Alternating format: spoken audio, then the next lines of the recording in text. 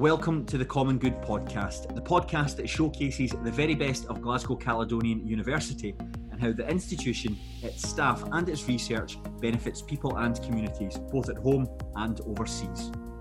My name is Craig Telfer, and today I am joined by Dr. Fiona Kennedy, a senior lecturer in the Department of Academic Development and Student Learning, to talk about how she and her team are training the next generation of academics at GCU. Fiona, thank you very much for taking the time to talk to me today. Thanks for having me, Craig. It's a pleasure to be here. I've noticed that we're almost 9 months into lockdown. We've been working from home for the past 9 months. How have you been finding the new normal? Gosh, the new normal. Can we really actually call it that? I think, do you know what, Craig? I think it's been a real roller coaster in terms of learning new things and getting used to a new way of working. I think for me, I found it potentially quite difficult in the first instance because I floundered a little bit, wasn't really that sure of my identity, but that was quickly overcome by being part of a team that pulled together and having colleagues round about me that, you know, kept talking, and so very quickly after that initial period, I think we got completely into the work and really haven't looked back since. That's almost, you've actually described my own experience there, working from difficult to begin with for the first couple of weeks, but then you get into it and you're into your routine and you're able to work almost as normal from home. Yeah, absolutely. I mean, there's things that are different, aren't there? You don't have that daily commute every day, so you have to think about how you're going to manage that, and there's lots of little strategies I think we've all come up with. You know, I've got my own little idiosyncrasies of things that I do. I've got my shoes that I wear my Converse every single day. You know, and the minute those Converse come off at the end of the working day, I know it's time to put my slippers on, and that, for me, that like signals, you know, it's the difference between having a uniform, if you like, on and taking your work uniform off. So just little things like that make such a difference, don't they? Hey, listen, it's good to look stylish at the workplace with your red Converse, Fiona. But I'm going to start by asking a fairly straightforward question. Tell me about your role at the university. What do you do on a day-to-day basis? I have to say, I have a great role within the university. I feel dead lucky because I work with staff from across the university, and I work with a lot of staff who are new to learning and teaching particularly. So a lot of the work that I do is about supporting them to engage with learning and teaching, to learn about it. I guess in essence, really teaching people about supporting students and about what teaching means and what learning means. And you know, I'm in a fortunate position where every time I'm in the classroom myself, I'm surrounded by teachers, so therefore, you know, I have a great audience to work with. We can have some great conversations. I also work with PhD students who are then involved in student learning as well, so get the opportunity to work with them and talk about learning and teaching, and go through some of the skills development that will help them when they're engaging students in the class. So, you know, I mean, that's not all of my role, but that's a good substantial part of what I do. And so it's a really, really rewarding thing to do because you're involved in creative discussions, I would probably say, a lot of the time. So tell me, what are the key tenets about how to teach teachers? What's the philosophy behind that, if you will? So I think one of the first things is recognising that there's such a rich and robust evidence base for it. Teaching isn't something that just happens. Teaching has a science behind it. It has artistry involved in it. So there's skills, but there's also a real evidence behind it. So in terms of helping people to develop their style of teaching, we have to first look to literature and resources and look to some of the big authors and the greats within the learning and teaching world, some of whom are of course in our own university, you know, but just to be able to think, right, well, what's the theory behind what I'm doing? Because teaching's different from presenting. So teaching isn't a case of standing up in front of a class and just giving people some information off of a PowerPoint. That's not teaching. That's giving a presentation, and arguably it's perhaps not giving a good presentation. So teaching is thinking about the students and how they learn and why they learn in certain ways, and crafting and designing opportunities to help them to learn and to be motivated to learn as much as they possibly can. So there's a lot of richness involved in learning and teaching. But I know certainly from my perspective, when I first joined the university, I don't think I had as good a grasp of what teaching actually was. Mm-hmm. My experience of teaching had been working on a one-to-one basis with students within a clinical environment, so coming to be on placement with me, and I would be teaching them and supervising them. But I think I had a different perception of what it was like to be in university and teach, and it's exceeded the expectations I ever had for it, but there's also a lot more to it, which is great. Yeah, talk a wee bit more about that, Fiona. Then, is there a one size fits all approach to teaching? Does it vary on the subjects? Does it vary on the type of person who's in the classroom? How does it work? Yeah, that's a great question, actually, because there isn't a one size fits all for teaching. Every subject and every discipline area has different requirements, and so you have to think about what you're aiming to get out of the learning opportunities, and then think about how you craft them. So, for instance, when I work in academic development and I'm supporting teachers from across the university, I'm working with people who come from all of the different schools and all of the different departments, and they're all within the one class. And they have to think about perhaps a theory of education, but they have to think, how does that fit for me? How does that fit for my students? And there are some things that just work really, really well with some subject areas, and some things that just frankly don't work because of tradition, because of history, or just because of the requirements of that particular professional group. So that's the challenging thing, is that it's not a one size fits all, but it also makes it really, really interesting. You asked then if different people have different ways of teaching as well, and that's another interesting thing, because everyone has their own style. You can be teaching using the same learning teaching strategy. So I could be using small groups and you could be using small groups with students, but I might be looking to get something different out of that small group from you. And also the way I would interact with that small group might be very different from the way you do it. And it doesn't mean that one's right and one's wrong. It's just about thinking specifically about the learners you're working with, and specifically about what you're hoping that they are going to achieve from that particular learning situation. And it's actually really good for our students and learners to have a variety of those styles.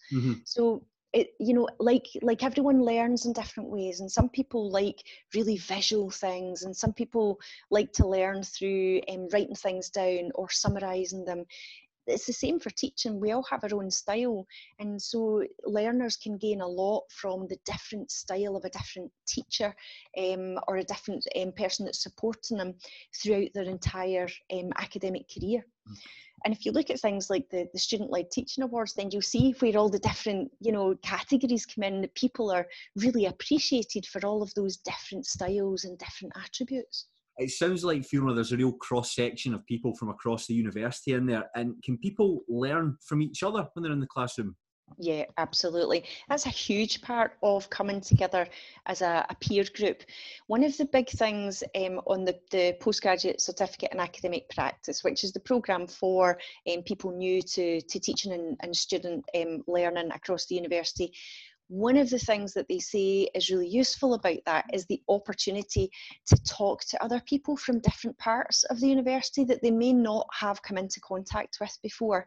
And that thing about learning about how groups or lectures or seminars are used in different ways with different student groups gives you ideas for different things you could use, and perhaps creative things you could use. And it's interesting listening to people's discussions, because sometimes a person will come up with an idea and say, I've been using this in the classroom. And you hear their peers say, wow, I've never thought about that before. But that first person thinks, well, I've been doing that, for the last 3 months. It's not new. And suddenly you realise that actually innovation and creativity is really all around us. So definitely learning from each other is a huge part of what we're looking to try and facilitate when we work with people through academic development, and especially through the PG CAP. It also sounds like you're learning a lot every day when you're in the classroom, like you can take stuff on board from your students. Absolutely. And that's where one of the reasons why I said to you, I think I'm one of the luckiest people in university, because that genuinely is the truth. If you go into a class and people are coming up with different ideas or debating and you know, critically appraising the ideas that you're bringing to them, you start to see things from all sorts of different viewpoints. So yeah, absolutely. I shamelessly steal ideas from the students that work with me every single day, but I do tell them that because they're great. So why would I not steal their ideas? How does the process work then, Fiona? If I was starting out my career in academia, do I approach you to join your training programs, or would I automatically be enrolled onto them? So normally what happens is that when you engage with GCU, then your line manager, your head of department, your line manager would then be able to pinpoint you towards the right kind of development opportunity for you. So your first point of call would be to talk to them, and they can help support you.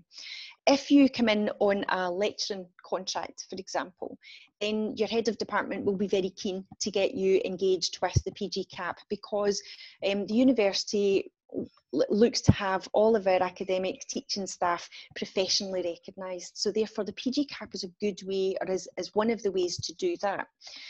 So that's one of the first ways to get involved with the programme. We do run information sessions, usually from round about May time onwards, which tells people about what the programme is and gives them the opportunity to learn more to make sure it's the right fit for them. Because we do have people coming into the university who are not necessarily new to teaching in higher education. They've come from another university and they've got a wealth of experience that they bring with them. And they might even have done a programme like the PG CAP before. So we need to think about what people's individual career journey has been, and we need to think about the development route that's best for them. And I work with one of my colleagues leads on the Accelerate programme, and the Accelerate programme then looks at supporting people towards professional recognition through portfolios of their experience. So if you were joining the university and you had, say, 5-7 years of teaching experience, then it's likely that you would engage with my colleague Kay in the Accelerate programme to gain professional recognition that way. Whereas someone maybe with a year's experience or less would engage with me in the PG CAP. So how many teachers do you have underneath you at one time? So we tend to have a cohort intake of round about kind of 30 people in the year. But that depends, to be honest, on the university's recruitment. So if there's lots of new people are recruited in a year, then we'll have potentially a higher number of new students coming to work with us on the PG CAP. But if the university is not recruited, then we'll have less numbers coming in. So it kind of fluctuates. But if I look back at the cohort numbers that have come through, I would say averaging out around about 30 people in a cohort at any one time. It's easier to work with smaller cohorts. Oh, there's the $1 million question. In some ways, yes, because when it comes to logistics like marking, then there are less things to mark and there are less people, I suppose, to remember their names, which is always one of my big things, remembering everyone's names at the beginning of a new year. But smaller cohorts bring together their own challenges as well. And that there's something about facilitating a real community feel where a cohort learns with and from each other and doesn't necessarily rely too much on the teaching staff. And so you need to think about balancing that out. It's not always as easy to have a smaller cohort than it is to have a larger cohort. I imagine it must be quite tricky to be an early career academic if you're trying to balance your own studies with teaching. What are some of the most common challenges that they're likely to face? Yeah, I think it's incredibly challenging. I think managing workload is a challenge, a realistic challenge for people when they are new to a new job. They're trying to grapple with all the things that learning and teaching brings, and work with students and remember their students' names, and also study at the same time. Because remember, this is a part-time programme that runs through 2 years. So people are studying full-time or part-time and working, they're working full-time or part-time and studying part-time as well. So, you know, that in itself is quite a big juggling act, and juggling is one of the things that we've spoken about in the programme. We've even taught each other to juggle on the programme, because that is a skill that we recognise teachers need. But I think one of the other challenges that people face when they come new into learning and teaching is that sense of identity. And if people, like if I take my own experience, and I think I'm fairly typical of people's experience coming into higher education, you were known within your clinical field or your professional field for having the expertise in a certain area, being known for your skills. And you come into university and the students perceive that you are an expert in your field, but you're actually a brand new teacher. And so there's this balance of trying to be brand new and deal with that, but being perceived as someone with a lot of expertise and knowledge at the same time. And those don't always go hand in hand. And so it's about creating an identity as a teacher and still maintaining that identity from the industry or the subject area that you come from as well. So that can be a balance and not easy for everyone. Some people are very, very welded to their subject area and don't necessarily see themselves as a teacher. And so that transition of that identity is something that we support people with on the programme. Yeah, how do you help people overcome that? It's something that evolves, I would say. We support the evolving nature of that through introducing people to what teaching is all about. And some of that is about the theoretical aspects behind teaching and what makes it a teacher, what makes good teaching, you know, what's effective feedback. I think once you start to realise that there's a body of knowledge that you can engage with that underpins your practice, and that there's a set of values that are specific to being a teacher, then that's when you start to feel like you have an identity and you can start to call yourself a teacher. And for that reason, it's so important that we're accredited with the Advanced HE, which is, in my words, it would be like the professional body for teachers.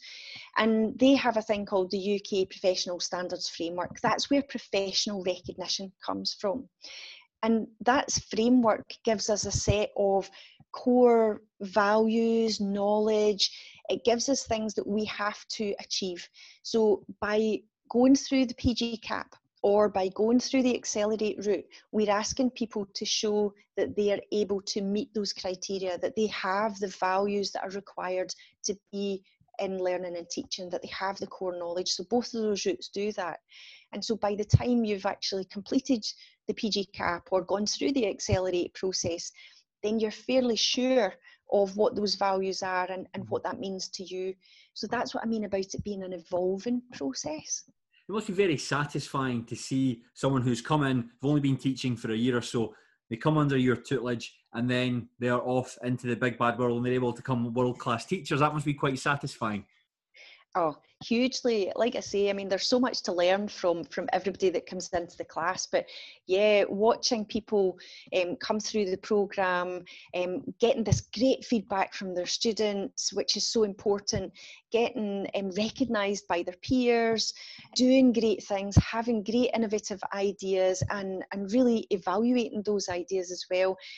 That's as much pleasure as I need, to be honest, from the teaching on the programme.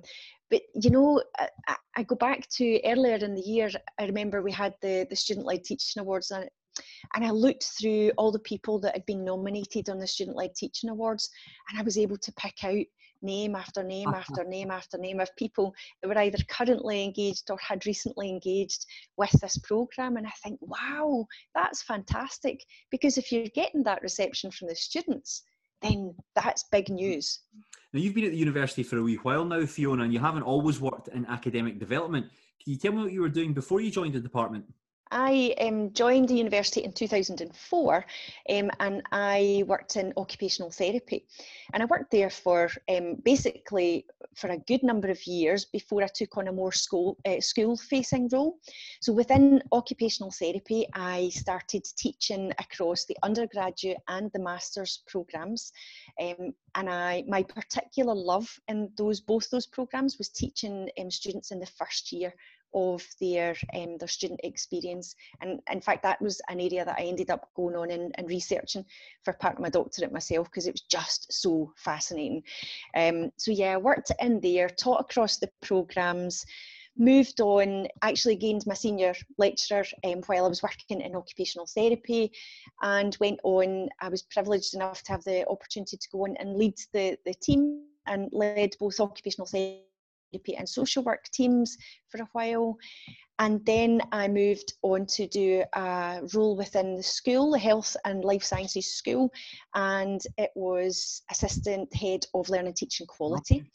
And in that role, I had the pleasure of working with the Learning Development Centre, who are a school facing, every school has got this Learning Development Centre bespoke for their students.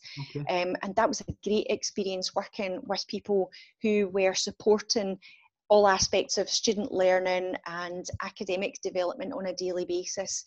So I learnt masses from that group of people, and worked very closely with the Associate Dean for Learning, Teaching Quality in the school as well, and learnt masses from her about quality and about the whole quality agenda across the school. And then in October last year came over to academic development. So what prompted that move away from the school and into academic development? Now, here's a secret, okay? I can't tell anybody. Forget the facts in a podcast, can't tell anybody. When I first came into teaching, I had an inclination that I wanted to be involved in teaching and learning in a way that helped me support other people with their teaching and learning. And I don't know why I had that inkling right from the word go, but I did. And so that stayed with me right from 2004, probably before that. I had this desire to be not just learning and teaching myself and delivering that with students and working with students, but actually working with other people to support and facilitate their learning and teaching.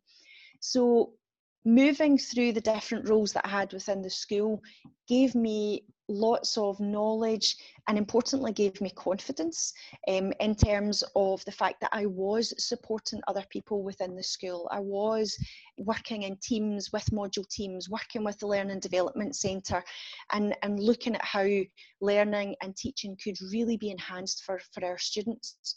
So when the opportunity arose within academic development to become part of that central team, for which its core was all about supporting the academic development across the university, I felt that I'd come to a point in my career where I was ready to take that move. So moving from being within a programme, then into being within a department, and then within a school, and then I could take that next step to being part of a central university-wide department. So it felt like steps and stairs for me in a logical journey. Are you able to use any of your skills as an occupational therapist in your current role?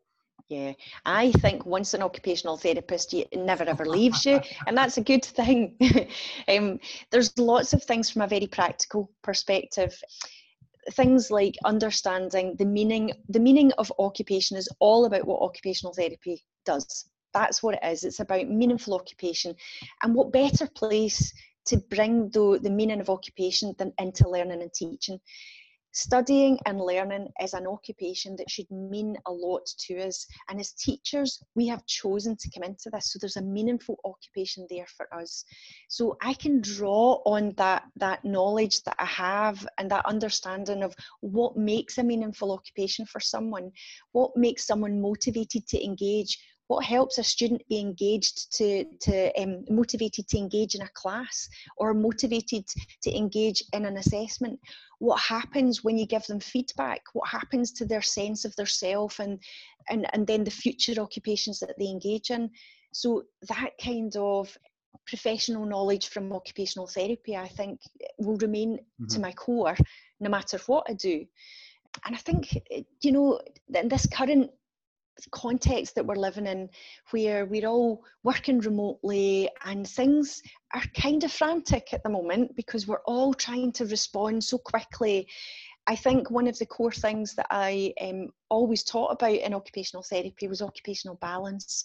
And that's so important, and it keeps our eye on the prize of health and well-being. Of course. It tries to encourage us that, you know, working at home, there has to be a parameter between working and home life, and maintaining the balance between the different types of occupations we have is really important. So I find myself trying to put that into the teaching that I do with students on a PG CAP, and hopefully they will take that to their students as well, to encourage people, you know, take a break when you need it. Of course. Do something that releases your energy from work and gives you some headspace for something else. Make time for family, you know.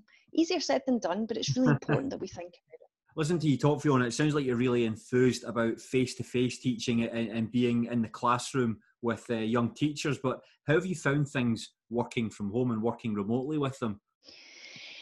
I think that was, for me, the first thing that gave me concerns when we came into lockdown and we started working remotely. I was so used to working in a face-to-face environment and being able to observe and look at the dynamics that were happening in the class and be able to adjust to that. I didn't know how I was going to manage with it, and it's been a journey. I will say that. I do think I absolutely adore being in a classroom and having that face-to-face contact. I think there's really nothing to beat it.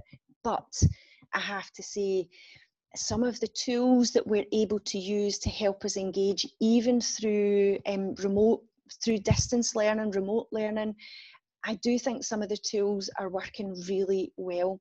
And when you get the chance to have synchronous contact with people, like in tutorials, we run synchronous tutorials on the PG CAP now where we meet up and we're able to have discussions.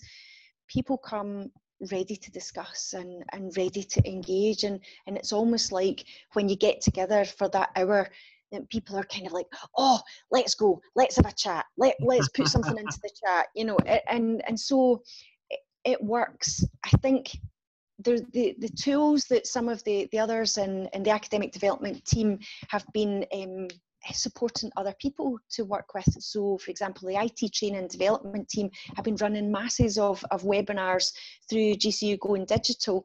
Those have been so important to help teachers engage with this online transition. Without knowing how to use Collaborate Ultra or Padlet, without knowing what those tools are, then our teaching could become quite one-dimensional. And I think the online environment is not one-dimensional. It has real opportunities, but I think it's a challenge just getting your head round about what those opportunities are and thinking first and foremost about what is the design of my teaching, and then I can be, you know, I can go and look at the shiny tools and use them to help engage students. It's dead tempting to use all the shiny tools without thinking about the design, but that is a disaster waiting to happen, let me tell you. Now, Fiona, before I let you go, I've got one final question for you. What are your top 3 tips for anyone beginning their career as a lecturer at the university? Oh, that's a great question. Are you sure I've only got 3? Just the not 300. No. Okay. Let me see. I think keep your students at the centre of what you're doing would be the first thing.